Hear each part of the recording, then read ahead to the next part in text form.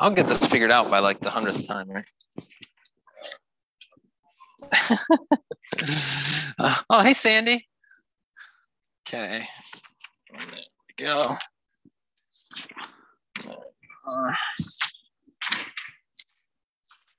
You?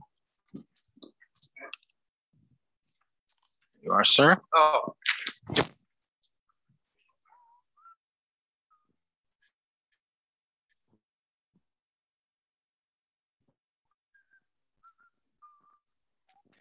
More of those. All righty. Sandy, can you hear me okay online? Give me a thumbs up if you can hear me. Okay, good. Good deal. All right. So we are continuing today our study of the spiritual disciplines, looking at today the discipline of hospitality. Hospitality, which, I grew up, my dad worked for a long time for Marriott. His focus was hospitality in a lot of ways. I remember around the house, we would have pictures of pineapples. I was like, why do we have pictures of pineapples? We live in Michigan, but apparently the pineapple is the sign of hospitality. Any of you know that? I did not know that. It's the symbol of hospitality, the international symbol of hospitality. I'm sure there's a story behind it. I do not know the story. But in any event, hospitality is something that I kind of have grown up around and hadn't really connected it with a biblical spiritual discipline really until the last couple of years. And now, as I start to look for it, you see it all over the place. And we're going to dig into some of that in today's Bible study and also see how we, and I think for some people, it comes really naturally, being hospitable and opening their home, opening their lives. For others, maybe not so much, but we're going to get some super practical advice at the end too, for how wherever you're at on the hospitality spectrum, you can maybe go one click further along. So let's open us with a word of prayer. Gracious Lord, we give you thanks that you have welcomed and received us in your Son, Jesus. And we pray that this morning, as we're studying your scriptures on your teaching on hospitality, that you would open our hearts, that we might be willing to open our lives to others. We pray in Jesus' name. Amen. All right, so first thing I want to say about hospitality is its foil, or as I say, number one on your handout, its evil twin. Entertaining is the evil twin of hospitality. Now, any of you guys HGTV fans? Any of you watch Home and Garden TV? Fixer Upper and all those different shows. And they're always talking about entertaining. This is going to be a great house, a great space for entertaining people. Entertaining has similarities to hospitality, but ultimately it comes from a different place and for a different goal, and often will look different too. I found this story or this article online, Why Hospitality Beats Entertaining, and says this: entertaining is always thinking about the next course. Hospitality burns the rolls because it was listening to a story. Entertaining obsesses over what went wrong. Hospitality savors what was shared. Entertaining, exhausted, says it was nothing really. Hospitality thinks it was nothing really. Entertaining seeks to impress. Hospitality seeks to bless. So I really like that distinction. I think it's helpful. Do you recognize that, or do you think this is a distinction without a difference? What do you see any contrast being made there?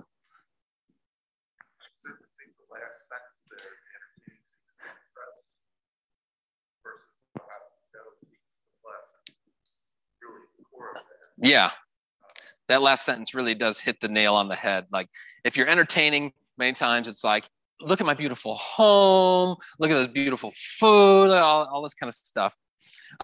Whereas hospitality is like, just glad you're here, right? And yeah, sorry for the mess, because it's not about showing off, it's about receiving others. Now, that's not to say that being a good host doesn't mean that, you're like, oh yeah, don't mind the dog poop right in the front doorway, that you shouldn't try to, clean up a little bit. But it's recognizing it's coming from a different spot, a different place, different motivation. And as we dig into why that is, we're going to see it really comes from God's own heart, the significance of hospitality. So number 2 on your handout, hospitality is the discipline of making room for outsiders. Hospitality is the discipline of making room for outsiders. And outsiders here, that can just be people outside of your family. It could be people outside of your church. It could be people outside of your community. Just people who are not part of your immediate connection, right? Like I couldn't call it hospitality with my kids because, I kind of don't have any choice. I got to put a roof over their head, and I happily do so. But it's for those who are outside. Those are the ones that you're welcoming in. And I find it so fascinating. Sometimes you get this with the biblical terms. Are you guys going to join us? You want to hand out? That's not the one. There we go. That one's about the organ, which is really good to read, but not the Bible study. So the biblical Greek word for hospitality is a lovely word, philoxenia. Let me hear you say philoxenia. Okay. And both the roots of this word, it's a compound word, might be familiar to you. So it literally means love of the stranger. Can anybody think of another word that we have in English that or a couple words that have a similar root? Philadelphia, which is the city of brotherly love. So philos is really that brotherly love. Agape, what we talk about in John 3:16 in the sermon today, is that love of God, that sacrificial love. Philos is that brotherly love. How about the second half of the word? Xenia. Any words come to mind with that? Xenophobia, one that has been more in the news over the last several years. Xenophobia means literally fear of the stranger. Philoxenia, hospitality, is love of the stranger. I find that so interesting that hospitality would be put as the contrast or the foil to a kind of xenophobia. Now, it's anachronistic to read back into the first century what xenophobia was. I'm not even sure that was a word yet, but it's still suggestive in any event. And it was really essential just at a practical level in the early world where you did not have Marriott, right? You didn't have the Holiday Inn. I could just check in. If you were going to travel to a new place, especially as a Christian, if you were going to be for business, you were going on the Roman roads, and you were going to be in a different town, where are you going to stay? Now, there was inns, there was hostels, unless you're the Holy Family on Christmas Eve, there was no room in the inn, right? No vacancy out front. But in many cases, you would rely on the hospitality of other believers. And you would actually get a letter or a card sent with you from your pastor saying, hey, this guy's legit. He's a real believer. He's not just trying to, get a cheap room or something like that. And that system of hospitality was core to how the gospel really spread. We'll talk more about that a little bit later. But just to give you a couple of verses here, Romans 12, Paul says, contribute to the needs of the saints and seek to show philoxenia, hospitality. And then I like this one, 1 Peter 4, show hospitality to one another without grumbling. That catches my attention. Like, why do you think Peter mentions grumbling specifically? Is there some kind of particular connection with hospitality and grumbling? What do you think? Seek to show hospitality without grumbling. Why does he need to say that? Okay. So yeah, hospitality can feel like an imposition. I think of in the American cinematic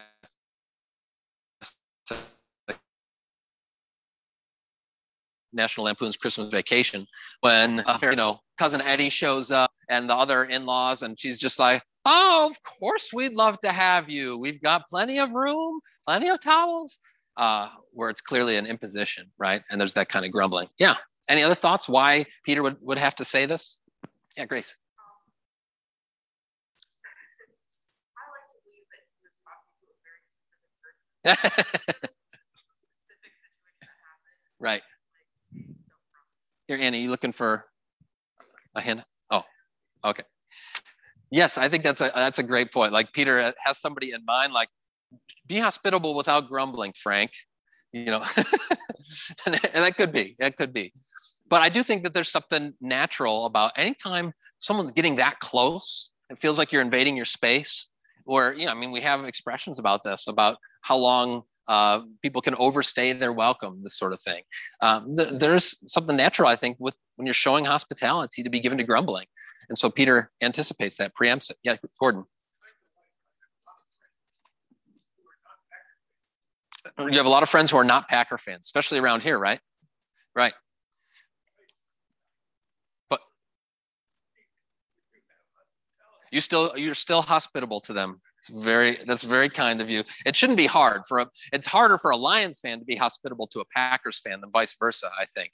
Packers fans like, oh, come on over. Be happy to have you over. You poor sorry soul. Yeah. But number 3 on your handout then, hospitality is rooted in God's own nature.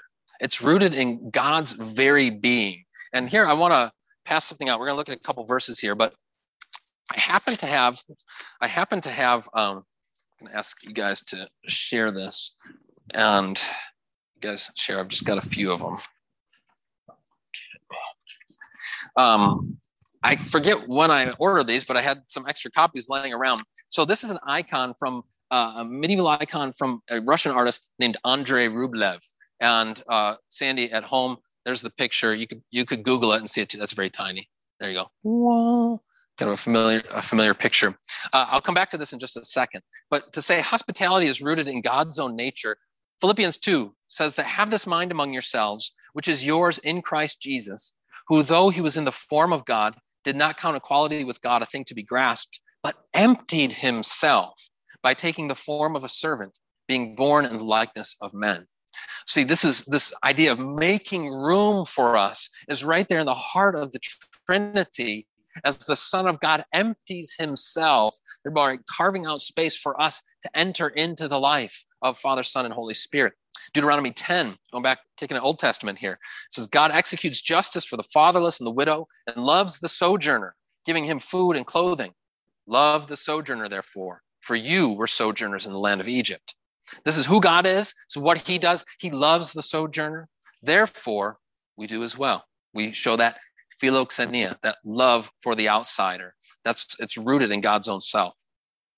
So if I could take just a minute with this icon then, which is often invoked and applied for when talking about Christian hospitality.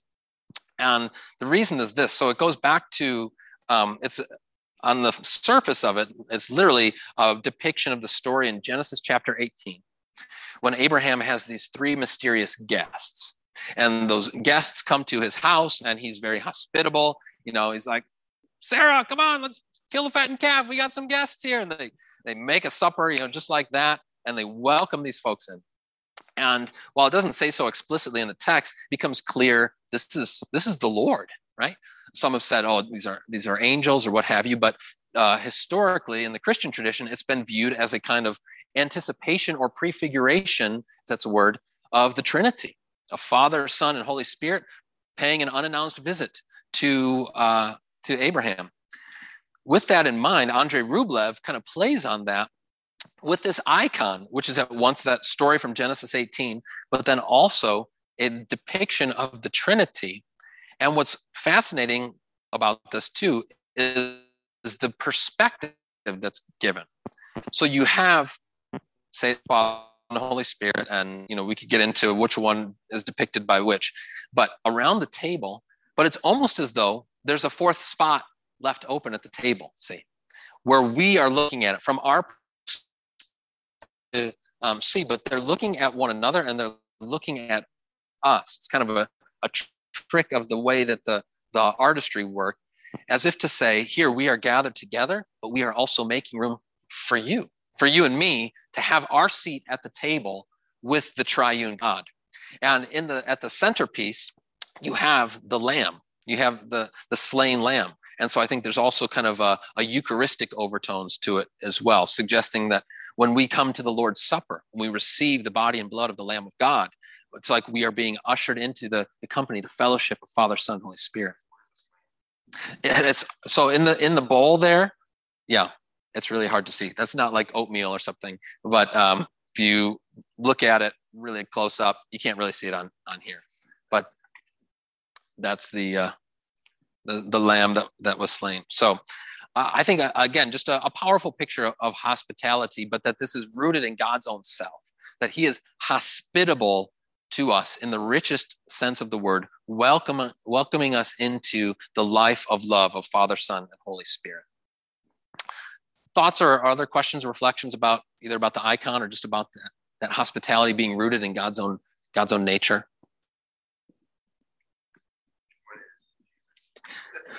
Right. So I have done some further study on this. I think generally speaking, they would speak of Jesus as being the one in the middle, second in the Trinity, but then also with he's got the two colors of, I mean, they all have two colors, but with him having the red kind of the blood or the earthliness, and then also the blue of the heavenly blue with it, that kind of two natures of Christ. On the left, the Father with the more just kind of celestial hues, and then the Spirit with the blue, the heaven, so forth. But there's no necessarily right answer with it. But I think the artist purposely left it kind of open and ambiguous for us to kind of enter into imaginatively by faith and see how God could be depicted there. Swords?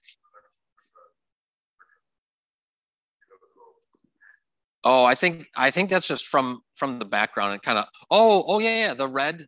Yes, yeah. A staff, maybe? Right. Yes. Yeah. It's like it's called the Dominical sign, of the peace. Jesus, the resurrected Jesus, you see often depicted that way. So very cool. You can keep this. Yes, exactly. Yep. They have wings, as befits heavenly creatures, right? Okay. So then number 4, hospitality can offer unexpected blessings. Oh, door just blew open. Hospitality can offer, I blew the doors off. Well, we're going to come back to that later in the Bible study here, actually. But hospitality can offer unexpected blessings. And you see this many times in the teaching of our Lord. Luke 14, he says, when you give a feast, invite the poor, the crippled, the lame, the blind, and you will be blessed because they can't repay you. What?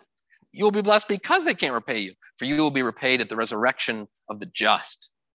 Jesus is saying, don't do this as a way, as in high society. If I do this, then I'll get a welcome back in return. I'll get a follow-up invite. Saying, no, invite the people who are not going to invite you back because they don't have a place to invite you back to. You will receive your blessing at the resurrection. Similarly, in Matthew 25, great story of the sheep and the goats, or vision of the end times. Then the king will say to those on his right, come, you who are blessed by my Father, inherit the kingdom prepared for you from the foundation of the world. And then listen in this section, especially with a hospitality mindset. He says, I was hungry and you gave me food. I was thirsty and you gave me drink. I was a stranger and you welcomed me. I was naked and you clothed me. I was sick and you visited me. I was in prison and you came to me. And then the righteous will answer him saying, Lord, when did we see you hungry and feed you, or thirsty and give you drink? And when did we see you a stranger and welcome you, or naked and clothe you? And when did we see you sick or in prison and visit you? And the king will answer them, truly I say to you, as you did it to one of the least of these my brothers, you did it to me. So we generally, I think of Matthew 25, I think in just a broad mercy kind of sense, and it certainly can be that way, but I think you can also look at it through this lens of hospitality. This is really what it's getting after here, of feeding the hungry, of welcoming the struggling naked, and in so doing, the unexpected blessing of receiving the Lord himself. And once more, Hebrews 13, I think playing off of that Genesis 18 passage, let brotherly love, Philadelphia, continue. Do not neglect to show hospitality, philoxenia, to strangers, for thereby some have entertained angels unawares. Okay, so author of Hebrews strengthens the angelic reading of it. But have you ever been, two-part question. Have you yourself ever been the recipient or been blessed by someone else's hospitality?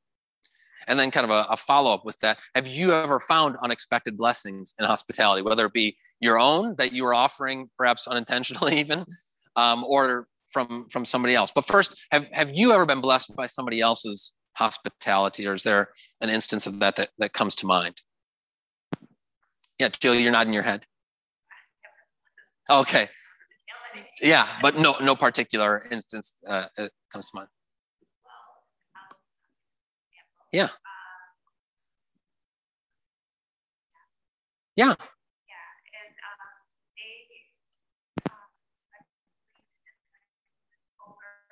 Yeah.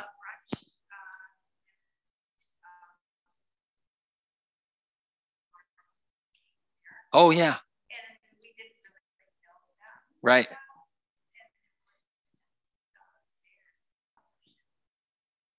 Yeah. Yeah, so yeah, that felt like a blessing. That was Yeah, an unexpected blessing. Somebody just to welcome you into your home, especially if it wasn't anticipated. That's great. Others of you? Yeah, Hans. My son was 1 year old, went to Germany, Connie and the tour from Yeah. choir from Oh, cool.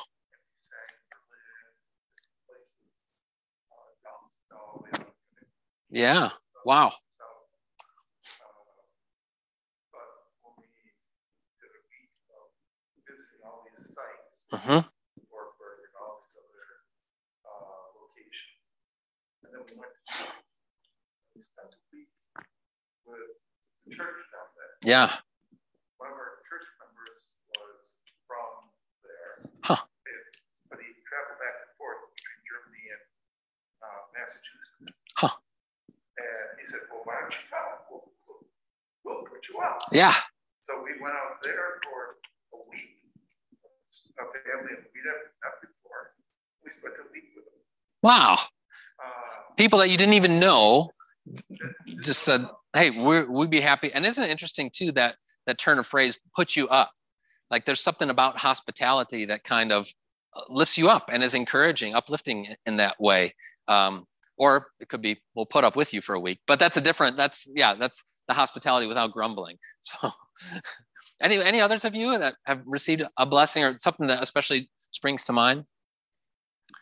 I mean, for me, there's been so many times over the years where Ann and I, we've just been welcomed into people's homes, and especially, as a pastor, as a vicar, when we first went our vicarage out to Arizona, this gal just opened up her home to us for a month and just said, here, you can stay here. And it never ceases to amaze me, especially those who really have a gift for hospitality, how they're just so willing to just, come on in and, make a mess of my house. We're just glad to have you.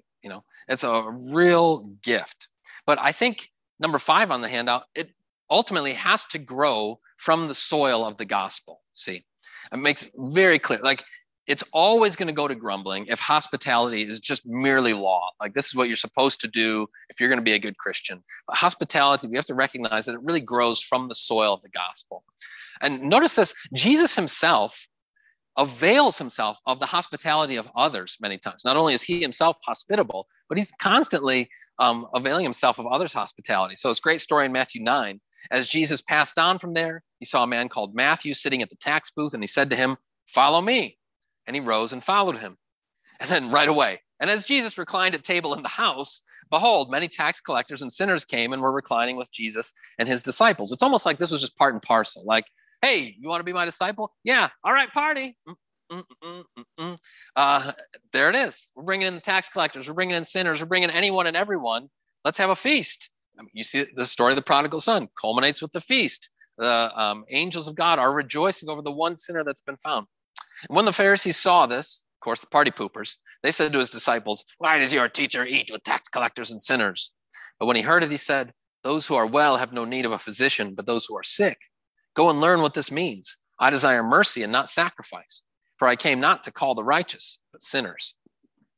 That welcome to sinners, to those who had been outcasts or outsiders in the community, like tax collectors were.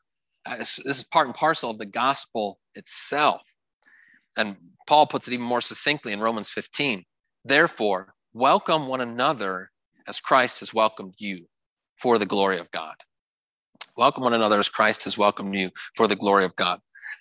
What are some of the ways that Christians can and do, say, the church as a whole, there you are, can be hospitable and show this kind of welcome? What are ways that the churches are hospitable or fail to be hospitable? Put it both those ways. I mean, churches obviously are always hospitable. They never, ever, ever show a lack of hospitality. Who was telling me? was it Dr. Nunes that told us the story of coming to a church in Detroit, and like they were, I don't want to butcher the story, it's his story, but it was something like he came to this church, and yeah, the guy in the parking lot, and they were like, sorry, you're here for the wrong service, or I don't know. That's right. Yeah. Right, exactly. It's a great outreach. They thought he was just parking because it was like downtown, close to the football stadium, and they thought, "Oh, are you just here for the football game?" He's like, "No, I'm here for church." And then the guy from the church, "Are you sure?" Like, wow, that just screams welcome and hospitality, right? Goodness gracious. Yeah, Ann.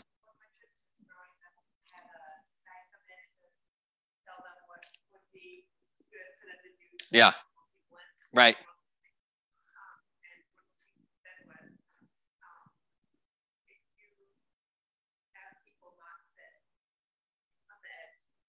Oh, there you go. Nowhere to sit. Yeah, sure. Right. Not looking at anybody here, but that's an interesting point. And again, something you just wouldn't think about. Like, how can we be welcoming or hospitable? Or if you are sitting on the end or wherever, you see somebody coming, like, oh, hey, can I move over for you? Of course, all these things have become even more complicated in a time of COVID, where it's like, oh, cooties, like, don't get too close to me, right? Like, we gotta keep a certain distance and all this sort of thing. But right, yeah, exactly. I've got my turf, I've got my 6 foot radius. Back off, right? I find it kind of sad that it seems like when you talk about hospitality with churches, it's a lot easier many times to find bad examples than good examples. But I think that it's absolutely a goal, an aspirational goal for Christians individually, but for churches generally, to say, hey, how can we be more hospitable? How can we be more welcoming to people? And it can just be as simple as,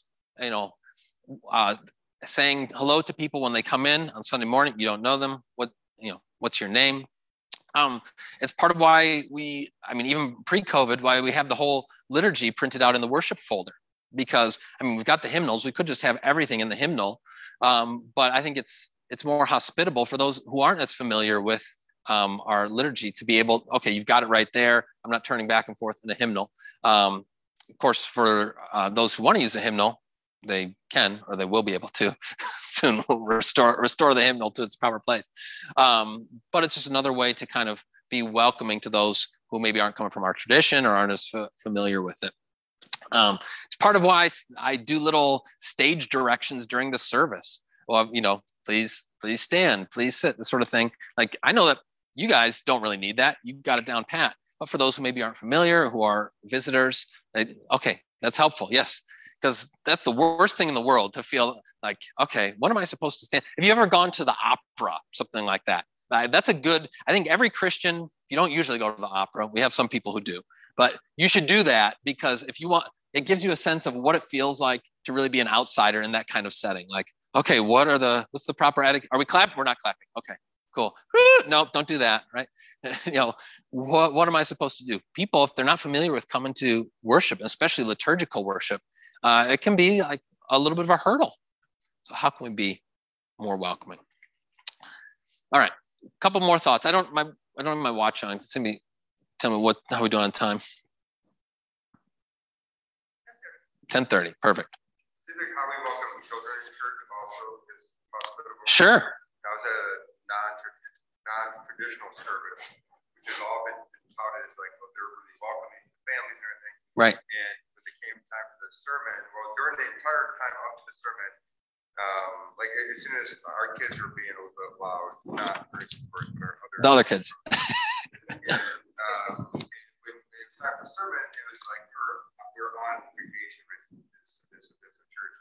They did it was like the kids go to this like children's sermon. Right. It's like a 45-minute sermon, right? Sure. And I'm like, well, we don't know anybody here. I'm just my kids off this morning. Yeah. They stayed in the service and we got like this big guy. Right.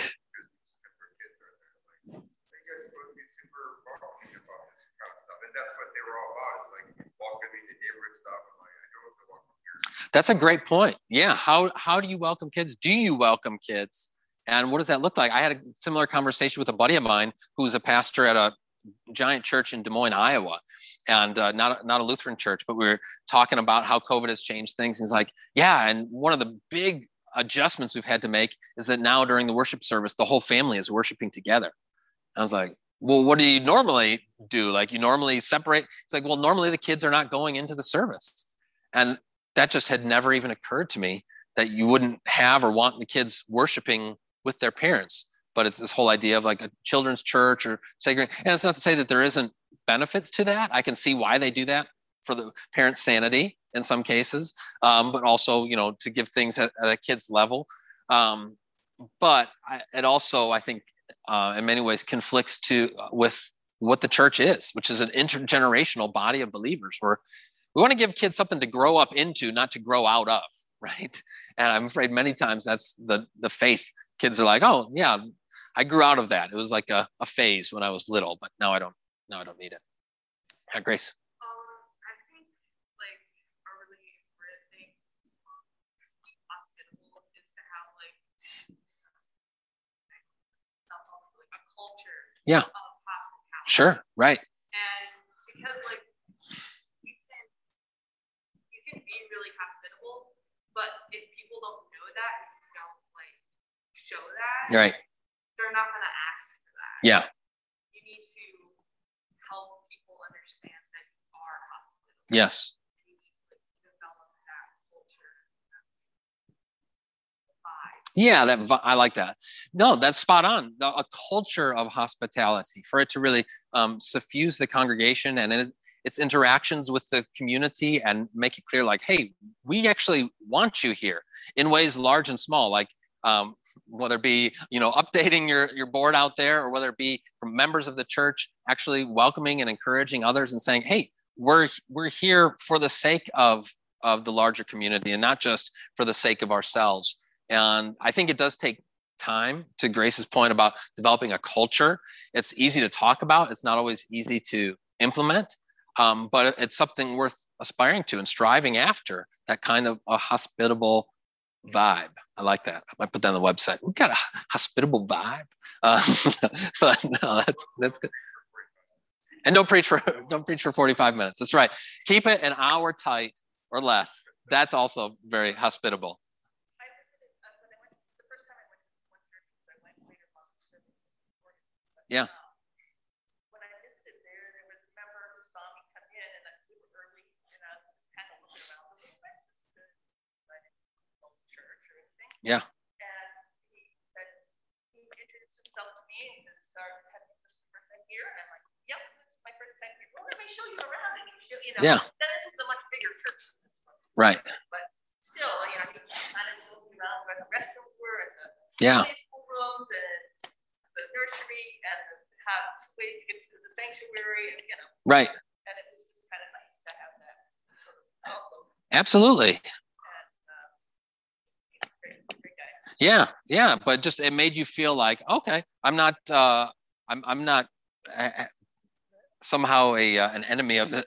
It's not a hostile welcome, but there is a connection, an etymological connection in English between hospitality and hostility, and that to be hospitable, again, is an affront to hostility, or it's a way to counteract hostility, is to be hospitable, have hospitality.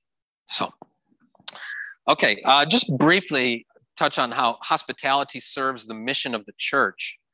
I mentioned this earlier, how just historically from the earliest days, the apostles are going out, other missionaries are going out, they were dependent on others receiving them.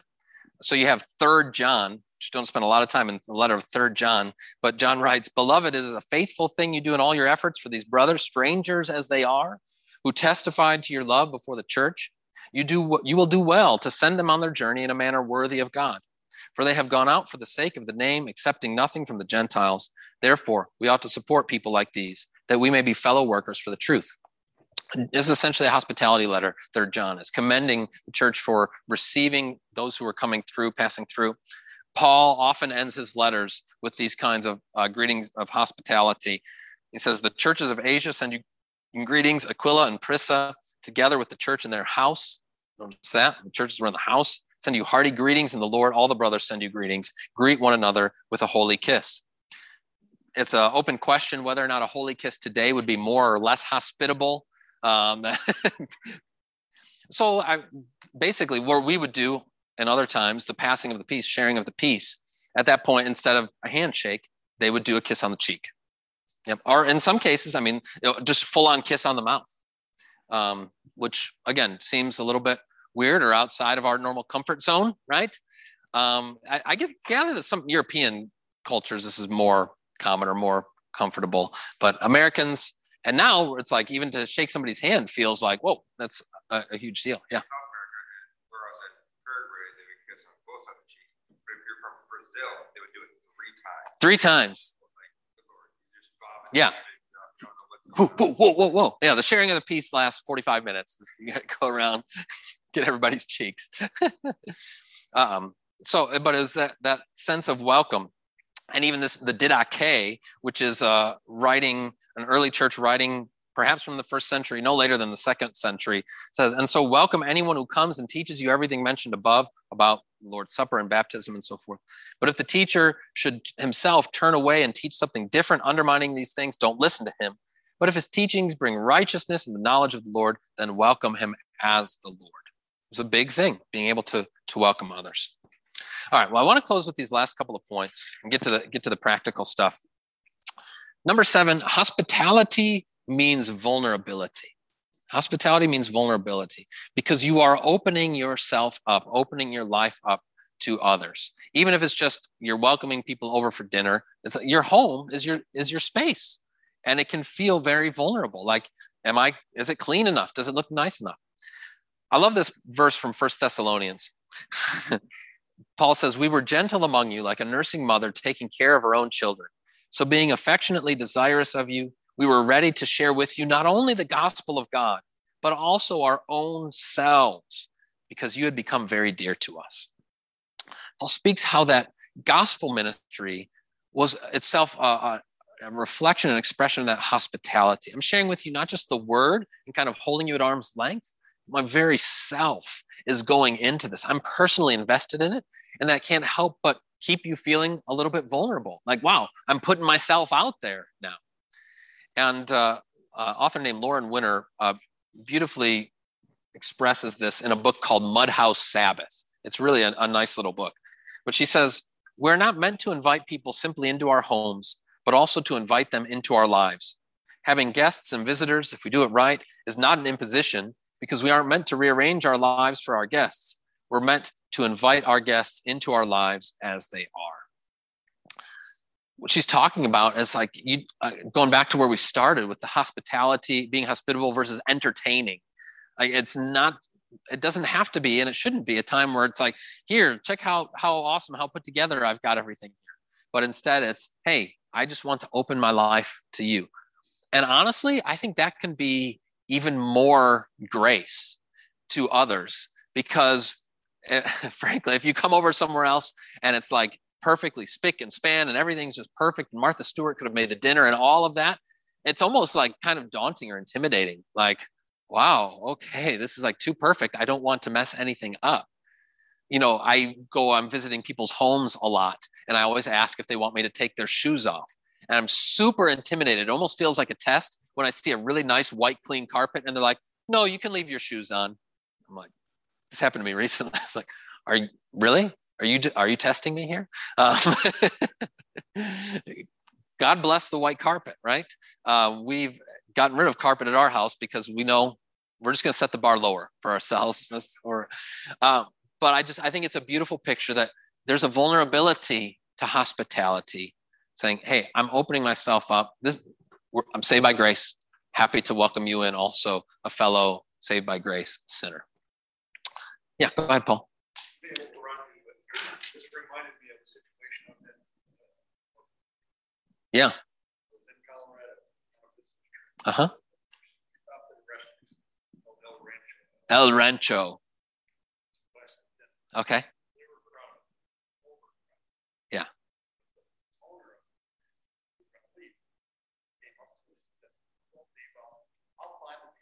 There you go. I'll find a table for you.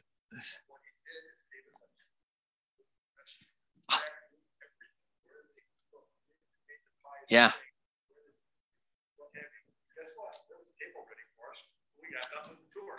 Perfect. Right. You remember that hospitality. Oh, that reminds me, and also I'm going to say, there's a restaurant. You ever go to Monterey, to Carmel by the Sea, you've got to go to Demetra's. And Demetra's was a Mediterranean restaurant owned by a couple of cousins who'd come from Jordan, and they had just this little hole in the wall kind of place. You could never just come in and get a table there, but it was just this kind of thing. Like, we are going to welcome you. And the first time we come in, the owner, he greets us, and you would have thought that we were his long lost siblings. He's like, "Oh, I'm so glad that you're here. Come in, come in." Gives us a bottle of wine, like just to take home, like a souvenir from your trip here. And I'm pretty sure he kissed Anne. I can't remember if it was on the lips or on the cheeks, but I was uncomfortable about that. Like, okay, making a move on my wife. Not sure how hospitable that is, but it was the most life-giving situation. And again, the place is it's raucous, it's loud. Every so often, one of the cooks from the back just comes out. He was like the 70-year-old guy, and he would just sing a cappella. Did he have something? He had some kind of, oh yeah, that's right. A lyre? I don't know what a lyre is exactly. It's King David, right. What are you, 43? Okay, we'll wrap it up. But I just, it's such, as both those stories testify, when you receive and experience that kind of hospitality, it's so good. And when we came back again, he remembered us. That's another way that as churches, we can be hospitable. Like, oh yeah, I remember you. I remember your face, your name. And since she's not here and she's not on the Bible study, Carla is so good at this. Carla Wool, just so hospitable and warm and welcoming. And we've got a gentleman who's new to the church. He was here this morning, and he was telling me the other day about how much he appreciated Carla going out of her way to introduce herself, getting to know him, and also remembering him and being hospitable. All right, just real quick here, some real practical ideas for practicing hospitality. And I take these from a book that Lutheran Hour put out called The Spiritually Vibrant Home. And if any of you are interested in borrowing this, taking a look at it, let me know. It's actually grounded in some research from the Barna Company, where they looked at what are some things that correspond to a home that's spiritually vibrant. You're like, well, what's the definition of all that? You can read more about that. But one of the big takeaways from it is that hospitality is one of the 3 big keys they talk about to a spiritually vibrant home. It's not, they don't go so far as to say it's a causality, but there's a close correspondence that they identified between spiritually vibrant homes and hospitality. And they speak of hospitality in terms of open doors. And so in that chapter, the author gives some very practical ideas. It says, depending on where you're at, you might just want to crack the door, open it a little bit wider, or blow the doors off, which, we were doing that, maybe a sign from the Lord. So here's some of his ideas from, if you just want to crack the door, just make it a little bit bigger. Host a dinner party. Create a guest book for whenever people come over. So when they come over, sign our guest book. It's a way to kind of reinforce or think, oh yeah, this is something that we want to do, have people. Drop in at someone else's place unannounced. Say, that doesn't seem very hospitable, but a way to help encourage, and maybe with cookies in tow. He says that's a good way. So you're not just coming empty-handed. But then if you're ready to open it a little bit wider, talks about establishing an annual tradition for a party. Every year we're going to have our, St. Patrick's Day party, or something we've tried to have at our house, and we'll be bringing it back, is the 12th night party at the end of the season of Christmas, or a Super Bowl party, or whatever it might be. So this is like an annual thing we're going to do. Maybe once a week or once a month. Yeah, Joan, did you have a thought on that?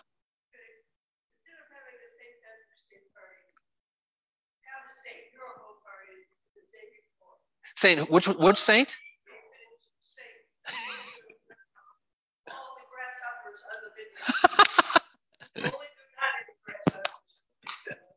Well, that's why. Minnesota decided that they'll have another day before St. Patrick's Day. And it's a great big festival. In fact, we had one in Frankfurt. Oh my goodness. We invited the church from Kellogg's. Yeah. And that is really a lot of fun. You have a certain menu, right. And everything else, but it's chocolate grasshoppers. Right. And that's a great kind of fun here is to have URHO. URHO, is that what you said? Saint Uro versus Saint Patrick. Urho. Urho. I'll work on it. But yeah, have your Saint Urho party or whatever it might be. I love that. Where was I? And then blowing the doors off. If you're really ready to go full hog hospitable, it's something that you've been working toward. Buy a bigger dinner table. I hadn't thought about this, but buy a bigger dinner table and add some chairs. If you got a small dinner table, you're not gonna be able to have very many people over. Invite family to stay with you long term. Now this is way high up there, okay? But this is serious hospitality. Become a foster family. Or informally adopt a younger family, or conversely, an older couple or older individual from the church or from the neighborhood.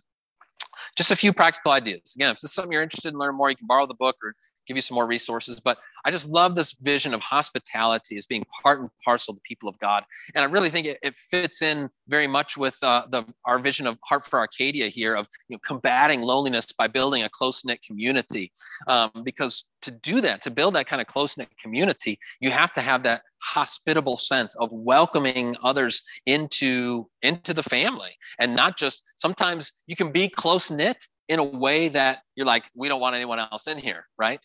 The trick is to be close-knit, but also welcoming and open to others. So, all right, gone over time here. Thank you so much for your attention and participation today, and we'll continue next week. God bless.